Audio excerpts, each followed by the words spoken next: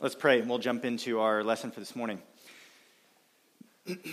God, it is a blessing to be together as a church family, to be with your people.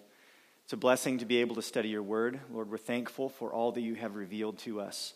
We ask that you would equip us this morning, that we would be informed as to how to best read and study and understand your scripture so that we might be transformed, knowing how to believe and apply the truth of scripture. So God, give us help. Pray that you'd give us alert minds and eager hearts. In Christ's name, amen. So we've been in this series reviewing various books of the Bible now for, I should have looked at the calendar, but it's been over a year. And now we have arrived at Revelation. And for some reason, the other teachers, the other guys in this class, said that they would love for me to do Revelation, that they were more than happy to share and allow me to cover this book.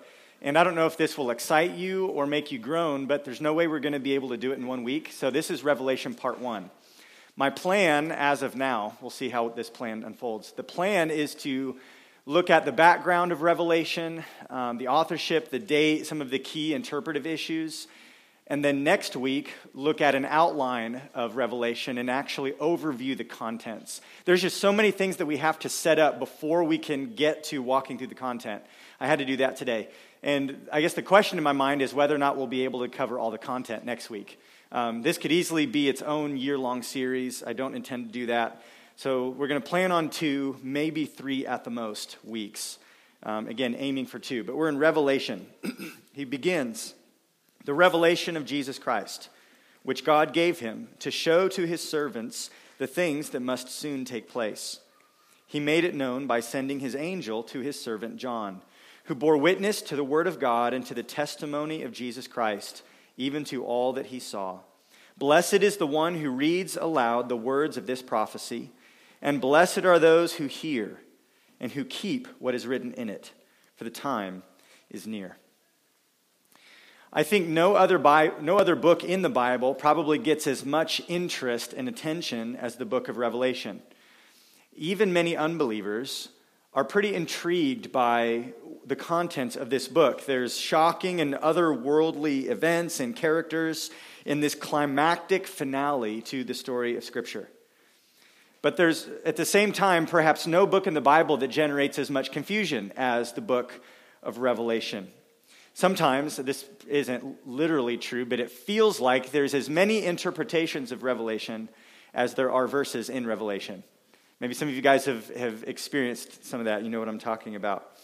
And because of all this, although there are some people who obsess over this book, it's their favorite book of the Bible, they're always studying Revelation, always talking about Revelation.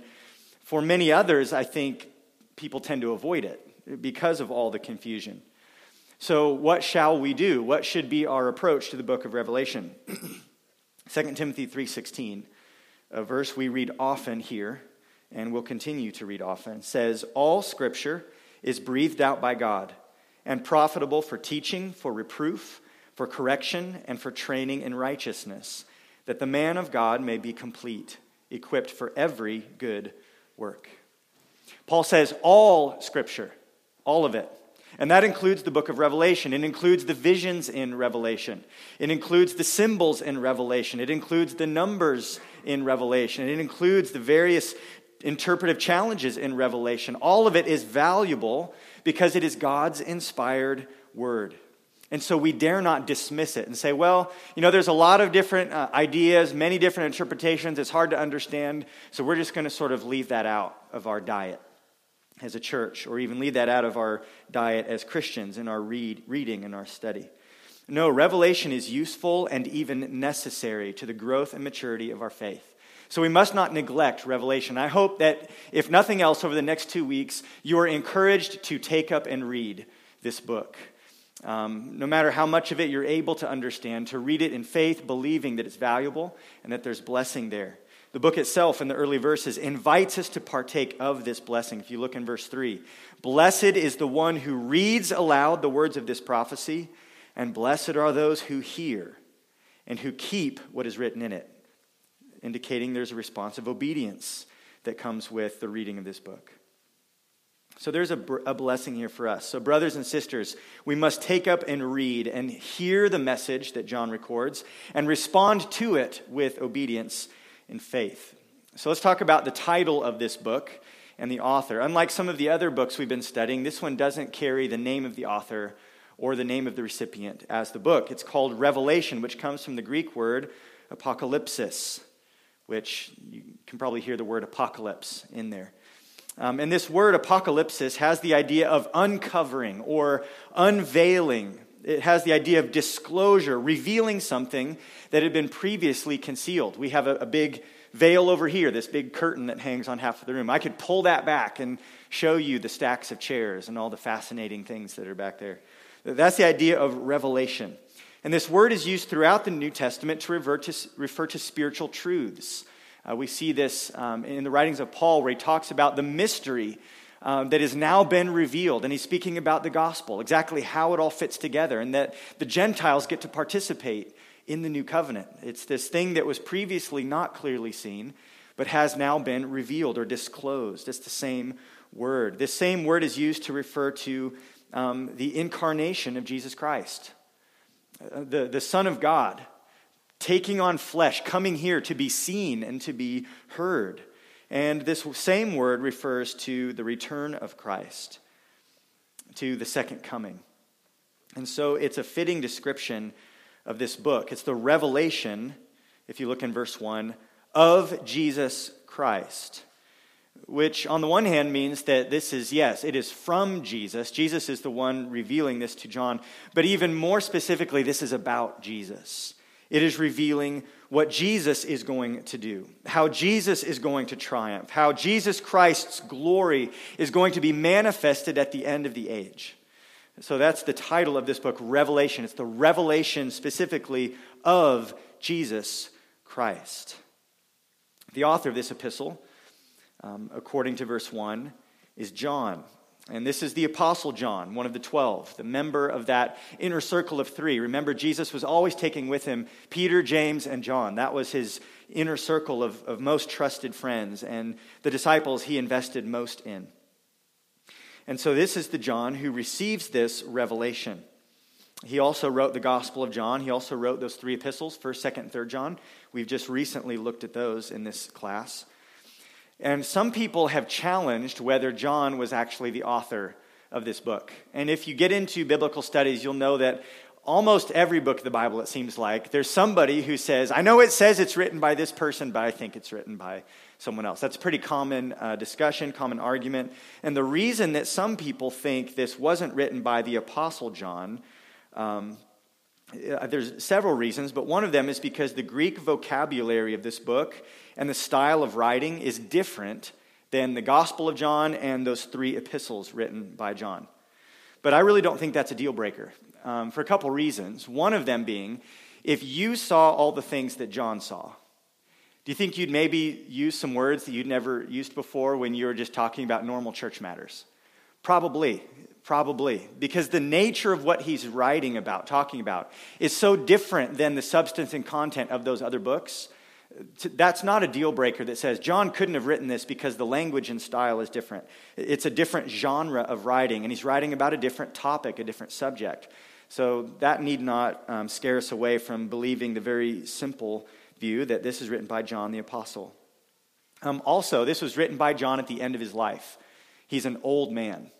And people's writing styles can evolve and change over time. And people are capable of writing in different voices. For instance, one of my favorite authors is C.S. Lewis. And let's say that 2,000 years from now, somebody picks up a copy of Mere Christianity and a copy of The Lion, the Witch, and the Wardrobe. And they say, these are very different. Well, yeah, he's writing to different audiences about different subjects. And one's a novel that's fiction and one's not. Like, they're different things. So authors are able to write differently. So that's not a reason to believe that John didn't write it. The reason why some people want to say John didn't write it, as we'll see later, is because then it'll fit their interpretive scheme better. And it'll help them say it's coming from a different time period, which allows them to match up some of the things in Revelation to fit their scheme. But the straightforward view, and the view that was held by the early church fathers and most of the church throughout history, is that John wrote it. I think positive reasons to believe why John wrote it, why it was John the Apostle and not a different John, is that there's actually several similarities, key similarities, between Revelation and the other writings of John. Only John refers to Jesus as the Word. That happens in John's Gospel, and it happens in Revelation. Only John refers to Jesus as the Lamb and as the Witness. Also, Revelation quotes from Zechariah 12:10, and John quotes from Zechariah 12:10 in his other writings. And in both of those places, he doesn't quote the Septuagint, the Greek Old Testament.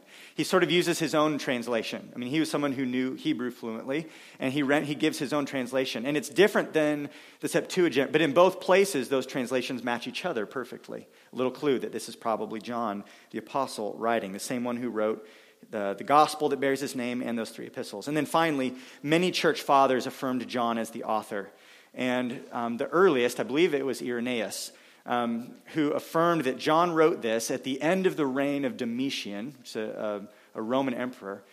Irenaeus was alive at the same time. He would have overlapped with some people still living who would have been among the original readers of this book. So we have very early testimony to the fact that John the Apostle wrote this book. So that's the view that we will take, and we are in good company taking that view. So when did John write this? I know a lot of times we briefly kind of throw out, here's a date when this book was written. We don't spend much time on it. But when studying the book of Revelation, it's very important to nail down when this book was written. Again, as we'll see later, when this book was written massively affects how you interpret the events that are being described in this book. And the best position is that John wrote this book at the end of the 1st century. So probably between 94 and 96 AD. Again, this was at the end of Domitian's reign. And this is based, again, especially on the testimony of Irenaeus. And the reason that this is important, that it was written in the mid to late 90s, at the end of the 1st century, is that if John wrote this in the 90s, then that means he would have written this book after a very, very significant event. Can somebody tell me what that would be? Just 70 AD. What happened in 70 AD? Jerusalem was destroyed. So that's very important to how you interpret this book. Rome came in 70 AD, crushed a Jewish uprising, flattened the temple, killed a ton of people, and you'll see why that matters, that's history and not future when we get to interpreting the interpretive schemes we'll cover in a few minutes. So we can safely assume a late date for this writing for this reason. I think one of the best reasons to believe this is because when we consider the letters to the 7 churches in the first few chapters, we see this in chapters 2 and chapter 3 that John writes to these 7 different churches. When we look at his letters to those churches, and we think about who those people are, the cities that they're in, those churches had a history of being strong. If you go back to the mid-60s, right before 70 AD, when Paul was still traveling and ministering as an itinerant missionary, those churches were strong. But now John writes to them and they have some serious issues. And among those issues is this group called the Nicolaitans. And we'll touch on them next week. Though that group appears nowhere in the earlier writings in the New Testament. None of the other epistles deal with this group by name. We don't see them in the book of Acts. So 40s, 50s, 60s, they're nowhere to be seen. But all of a sudden, John is writing about this group. It makes it seem very likely that there's been some time that's gone by that's allowed this error, this group of false teachers and their followers to sort of spring up and gain influence. So much influence that an apostle himself would write to deal with them and call them out by name. So that sort of hints to us that this was written later, not earlier during the time when Paul was traveling and ministering. The Nicolaitans are the new kids on the block. They aren't found earlier in the New Testament. There's other reasons as well. We could get into some nuts and bolts and even think about how John would have written differently if the destruction of Jerusalem was still future. Some of those things are an argument from silence. But the traditional view, and I think the best view, is that John wrote after the destruction of Jerusalem, towards the end of the 1st century. Again, Irenaeus writes this down for us. And we can, I think, trust his testimony. John writes from the island of Patmos, according to verse 9 in Revelation 1. I, John, your brother and partner in the tribulation and the kingdom and the patient endurance that are in Jesus, was on the island called Patmos on account of the word of God and the testimony of Jesus. He's writing from Patmos, where he had been banished for preaching the word. And I think I have a map up here. This is sort of the modern map, Google Maps. So you can see this is modern-day Turkey. And off to the west coast, there's a ton of islands. If you zoom in more, there's even more small islands. Patmos was a small island off the coast. And the Roman authorities took John, whom they understood to be a troublemaker because of his influence in his teaching. And church history tells us that they boiled him in oil, but he survived. So they threw him on this island and left him out there by himself. So you imagine this old man with the scars from his persecution. But he is burdened for the churches that he formerly ministered to. If you go to the next slide, this one looks like it was drawn with a crayon, but it shows a little bit of relation to where the cities are. So John was ministering in and from Ephesus. You see where Ephesus is in relation to Patmos. That was his home base of ministry. And he likely not only had a ministry there in Ephesus, but as an apostle, he had authority to minister to all those churches in the region and had sort of an overseeing type ministry. So those are the 7 churches that he writes to. And they would have been the first recipients of this letter. And John had a strong connection with all these people. So he's an old man. He's the last man standing among the apostles. The last of the 12. All of the others have been martyred by this point. And John was just a tough old bird and made it through the oil. He's still kicking. And God has one more task for him. In verse 11. Well, verse 10, it says, I was in the Spirit on the Lord's day. Pretty significant Sunday morning for John that he would never forget. And I heard behind me a loud voice like a trumpet saying, write what you see in a book and send it to the 7 churches, to Ephesus and to Smyrna and to Pergamum and to Thyatira and to Sardis and to Philadelphia and to Laodicea. So this is his task, to write what he sees. So I want to talk a little bit about some of the interpretive challenges. I think I have these on the next slide. Interpretive challenges to studying the book of Revelation. Why is Revelation so hard to interpret? Why are there so many diverging views and understandings of this book? Well, I think, first of all, we have to understand the genre of Revelation because it's not simple historical narrative. It's different than reading Acts. It's different even than reading Matthew or Mark. It's different than reading 1 Samuel or 2 Kings or Exodus. It is apocalyptic literature. The way that John writes, the language that he uses, the things he's describing, this is not simple history. It's not simple narrative. This apocalyptic vision, we see 4 visions that are filled with various symbols. And visions can be hard to interpret. Symbols mean something. They're not empty of meaning, but the challenge is to figure out what those symbols refer to, what they're symbolizing. They're there for a reason, but it can be a challenge. In Revelation, we find creatures, monsters. We find a dragon, these various beasts. And it can be a challenge to interpret what's going on. We find horses and trumpets and bowls and scrolls and the end of the world. And it's difficult to interpret and sort of put everything together because of the genre. It's apocalyptic literature. And the way we interpret apocalyptic literature, while we still preserve our method, our historical, grammatical, literal hermeneutic, that's the method that we embrace, even applying that method to images and symbols and numbers and visions and future prophecy, it can be a challenge to put everything together.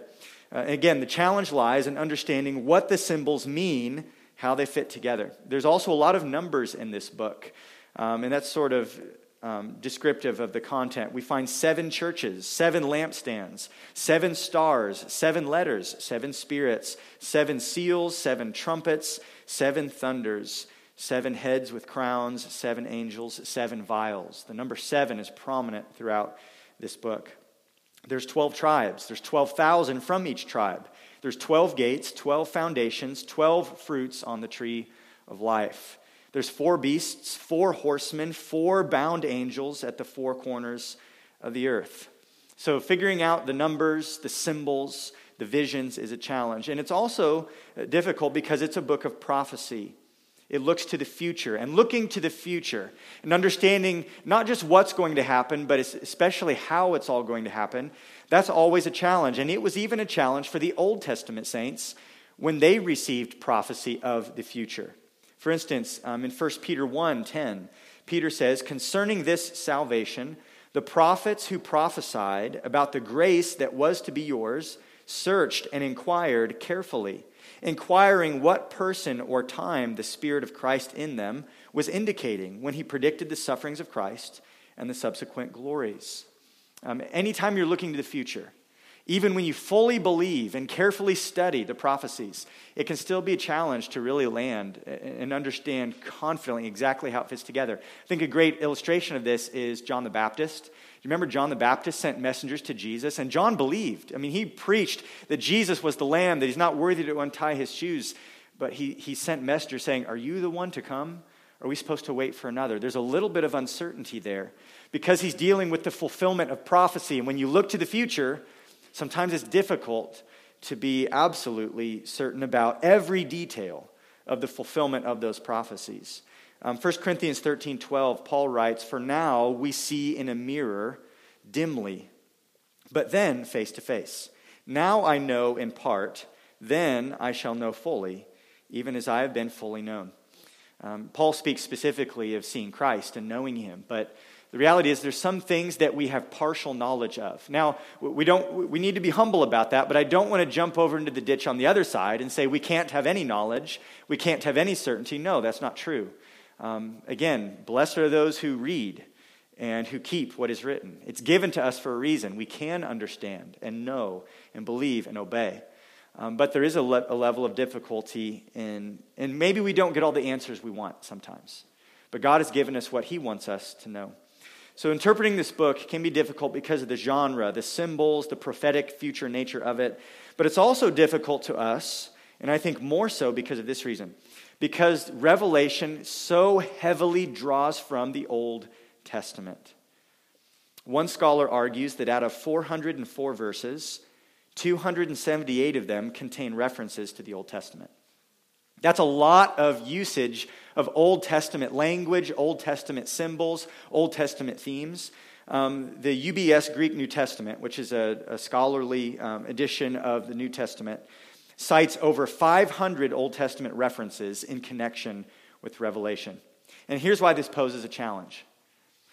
Our generation is often sadly unfamiliar with the Old Testament scriptures. We have, only a barely adequate knowledge of its message on perhaps a surface level. We know the key stories and the key promises, but its themes, its imagery, its emphases are sometimes a little bit lost on us.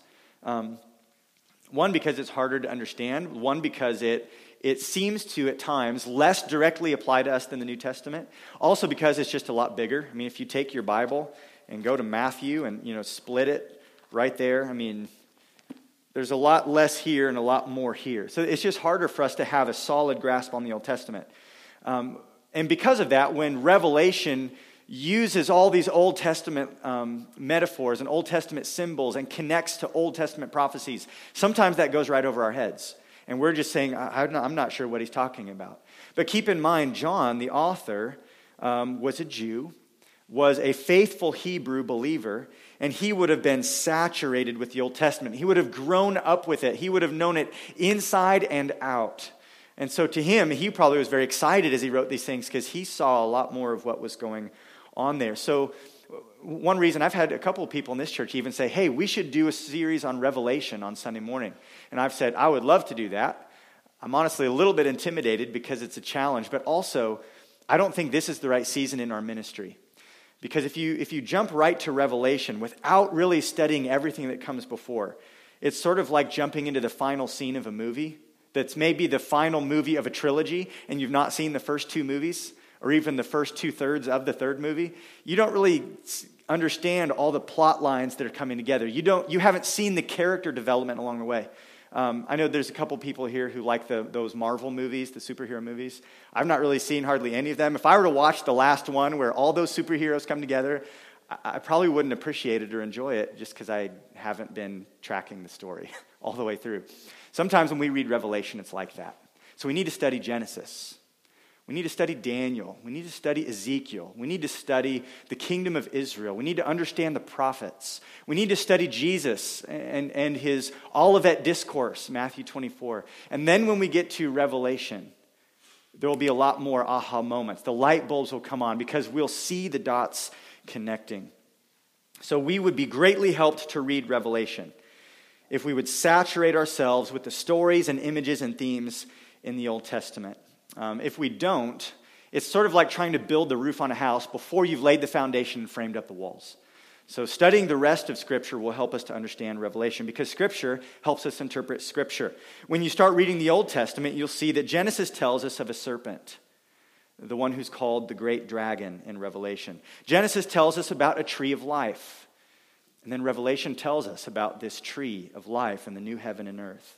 Genesis tells us about an epic story of creation. And then Revelation tells us about this epic story of recreation.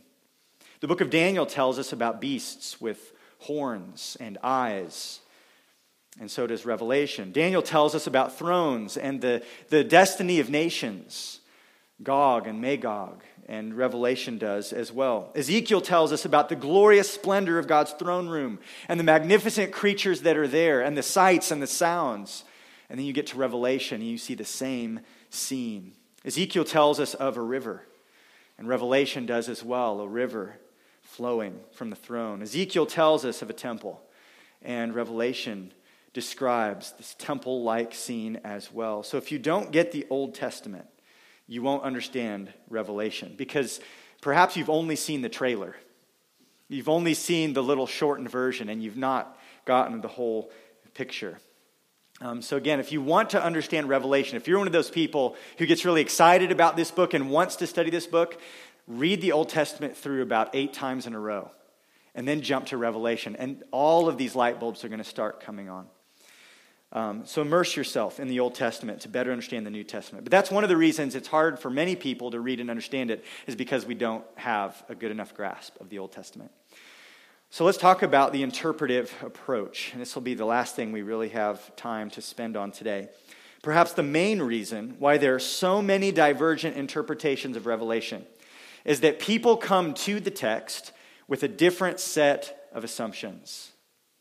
People come to the book of Revelation with a different set of tools. They're working based on a different set of interpretive rules, a different set of approaches. Your method of interpreting Scripture is called hermeneutics.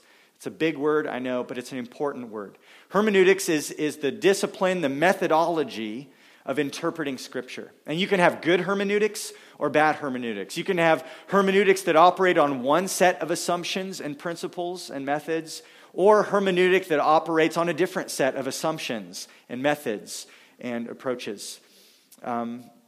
So your method for interpreting Revelation, your set of assumptions and your methodology is going to determine how you interpret this challenging book. There's 4 basic approaches to interpreting Revelation. And this is a little bit simplistic because some people will mix and match. Some people will draw a little bit from these different approaches depending on where they're at in the book of Revelation. But there's 4 basic approaches. So if you're taking notes, this would be good to jot down these 4 basic approaches. The first is called preterist. It's the preterist position. And this is an interpretive approach. It's a certain methodology, certain assumptions. The preterist position on the book of Revelation believes that the book of Revelation is talking about the fall of Jerusalem in 70 AD. So this is why the dating's important here, okay? So preterists would believe that this was written earlier, before the fall of Jerusalem. And it was talking about the fall of Jerusalem, or that it was written shortly after, but was referring back to it. There's some who believe both. So the preterist position would see Revelation as a tract for its time, that it's basically Jewish in nature. It's about a Jewish event in a Jewish city.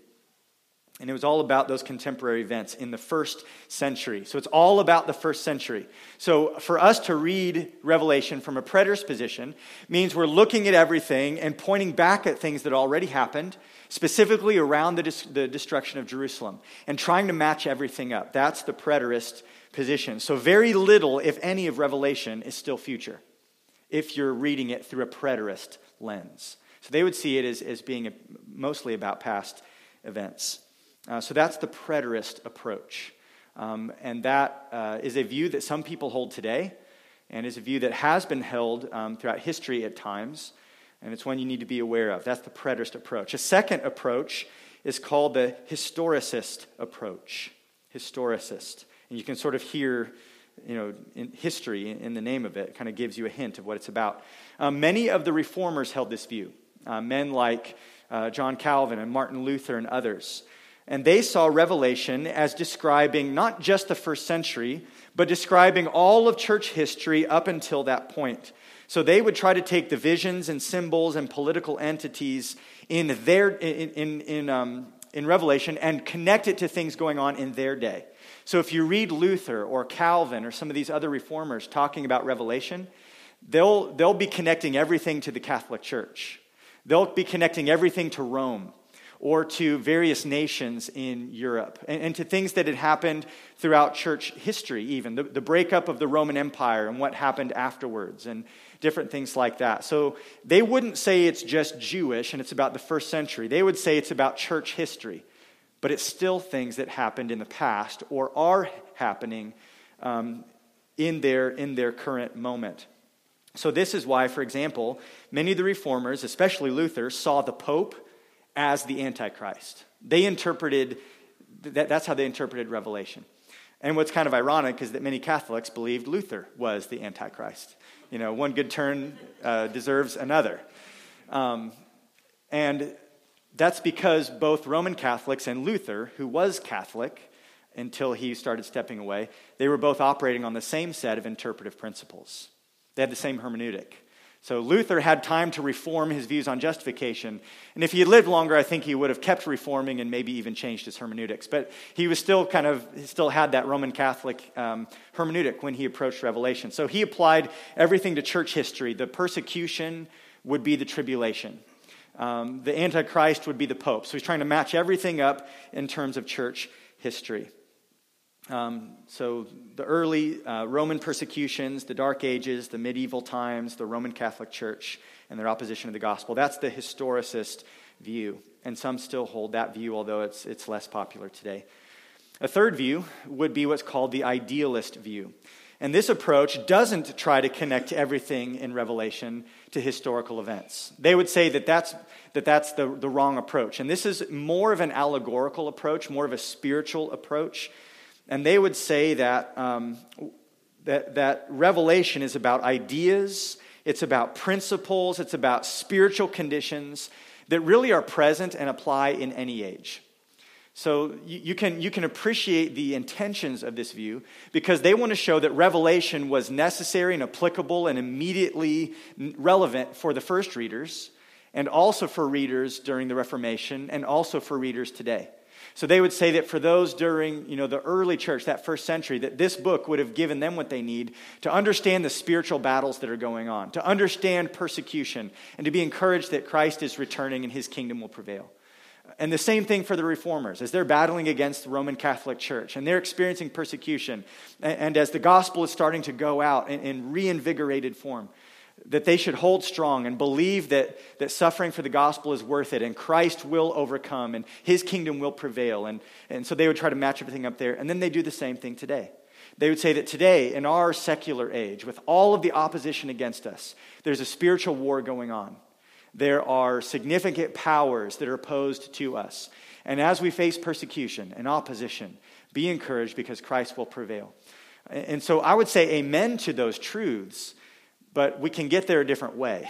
I don't agree with them that nothing in Revelation is referring to specifics, that it's all just sort of this allegory of themes and ideas that are always going on throughout every day of the church.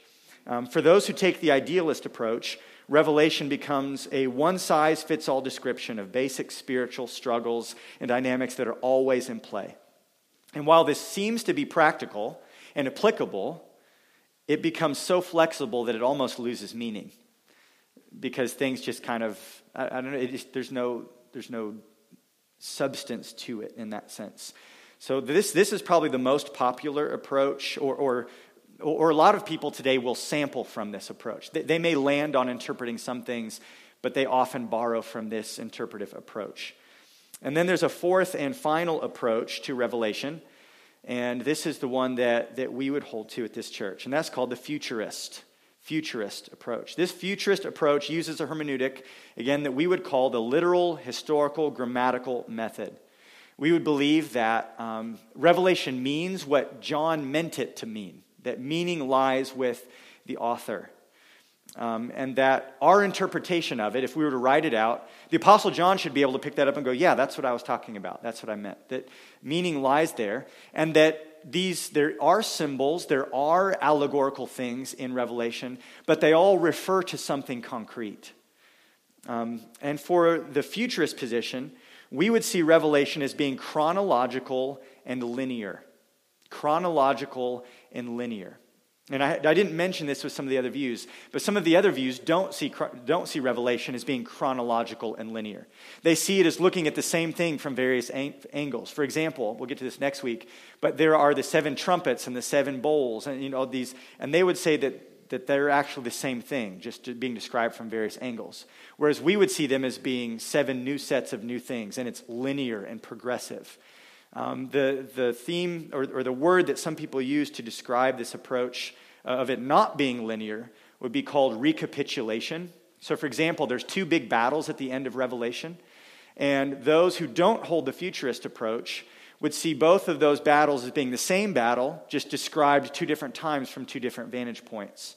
And to their credit, Scripture does do that sometimes. In Genesis 1, we have a story of creation, and in Genesis 2, we have the story of the creation of Adam and Eve. That's not 2 different stories. It's the same story, but he's sort of rewinding the tape and zooming in specifically on the creation of man. So recapitulation does occur in Scripture, but I don't think that's what's happening for much of Revelation. We would believe Revelation is linear and chronological. And so the symbols refer to real events, but we would hold that these events are largely still future. Obviously, the letters to the churches in chapters 2 and 4 are historical, but starting in chapter 4 of Revelation, we would see that starts describing things that have not yet happened. So not things that happened with the destruction of Jerusalem in the first century, not simply referring to what's happened throughout church history, but referring to things that will happen, things in the future. So it holds that most of Revelation is prophetic, and it describes the events leading up to and surrounding the return of Christ. And this is the view that we take. And there's a lot more to arguing for this method that we don't have time to get into today. Maybe someday we'll do a hermeneutics class in this Sunday school class. That would be great. But just to describe the 4 different approaches, this is why you might pick up a book on Revelation and then pick up another book on Revelation, and they seem to be coming out of different universes. It's because people come to the book with different lenses, different assumptions, different interpretive rules and principles that they're operating by. And that's why 2 people can come to the same text and say totally different things about it. And again, that's why this book, it can be a challenge to read and interpret. So if you are going to study Revelation and read it on your own, take the first couple chapters as describing something that was happening in John's day. Hey, these churches have issues. I'm going to write to them as an apostle because Jesus said, write this to the churches. And then the rest of the book, after those letters to the churches, read that as descriptive of what is coming in the future. Chapters 4 and forward, we would hold to as being future, not descriptive of things that have already happened, either in the first century or throughout church history. So, if we adopt that approach, that set of interpretive principles, what is sort of the rudder for our ship? What is the theme and the purpose of this book? That's another reason people kind of get lost in Revelation is they forget what's the main point. So the main point of Revelation, the theme and purpose that we must keep in mind as we sort through all these details is that John writes very simply to assert the lordship of Jesus Christ. Jesus is king. Jesus will win. Jesus does reign and will reign. Jesus is the judge. Jesus is the victor. And his plan for his creation and his people will be accomplished. So it is about Jesus Christ. Revelation is about the glory of Christ. It's about his victorious accomplishment of both salvation and judgment. It's about the establishing of his kingdom, the fulfillment of God's promises, and the resolution of the entire storyline of the Bible, all of which exalts and magnifies Christ. So as you read Revelation, look for Jesus. Don't look for current events. Don't look for secret prophetic insights. Don't look with fear and worry about what's going to happen to the church. Look for Christ. And if you keep Christ at the center as you read the book, whether or not you can figure out all the details, you will be encouraged. Your faith will be strengthened, and you will experience the blessing that is promised in verse 3 of chapter 1. Because you'll have a bigger view of Christ, it'll strengthen your faith, give you confidence and joy. If you check out, again, chapter 1, verse 1, the revelation of Jesus Christ. And there's this amazing vision of Christ that happens in the early parts of the book. He says that he's the Alpha and Omega, the one who is to come, the Almighty. This is about his glory. So if you're going to read Revelation, step one, read the Old Testament and understand it. That's really simple, right? Go do that. And then secondly, keep Christ at the center. Look for him. Look for his glory. Look for what this shows us about Christ. If you lose Jesus because you're focusing on all the details, you're going to miss the forest for the trees. But if you read Revelation to see Jesus, you'll be encouraged, blessed, and strengthened in your faith. But if you're looking at everything except Jesus, you're going to be confused. So let me just encourage you. If you're intimidated by this book, don't be. Don't let confusion over some of the obscure details keep you from seeing the big truths that everybody agrees on. Whether you take the preterist or the historicist or the idealist view or the futurist view, when you get to chapter 21, 22, we all agree Jesus wins. New heaven and new earth. Resurrection, glory, and rest. And it's beautiful. So we can all agree on those things. So don't lose sight of that. Don't lose track of that. Christ reveals his glory in Revelation to inspire worship and obedience and faith and faithfulness, to persevere to the end. He gives us this book to give hope and comfort and joy and courage because our world seems like it's falling apart. This tells us the good news of how it's going to end. And finally, he gives us this book of Revelation to give the final word. This is the final prophecy. This book completes God's revelation of all we need to know. At the end, it says, don't add anything to it and don't take anything away. This is the last and final installment of this book that we have been given. So let me encourage you, read Revelation humbly, read it expectantly, and read it with gratitude that God has revealed to us the glory of Christ and how the story is going to end. We are out of time. I had hoped to open this up for questions. Maybe bring your questions next week. No promises I can answer them, but I'd love to hear your feedback. We are out of time, so let's pray and we'll be dismissed. Lord, thank you for the book of Revelation. I ask that you would give us eager and humble and expectant hearts as we read it. Show us the glory of Christ and strengthen our faith to endure. Amen.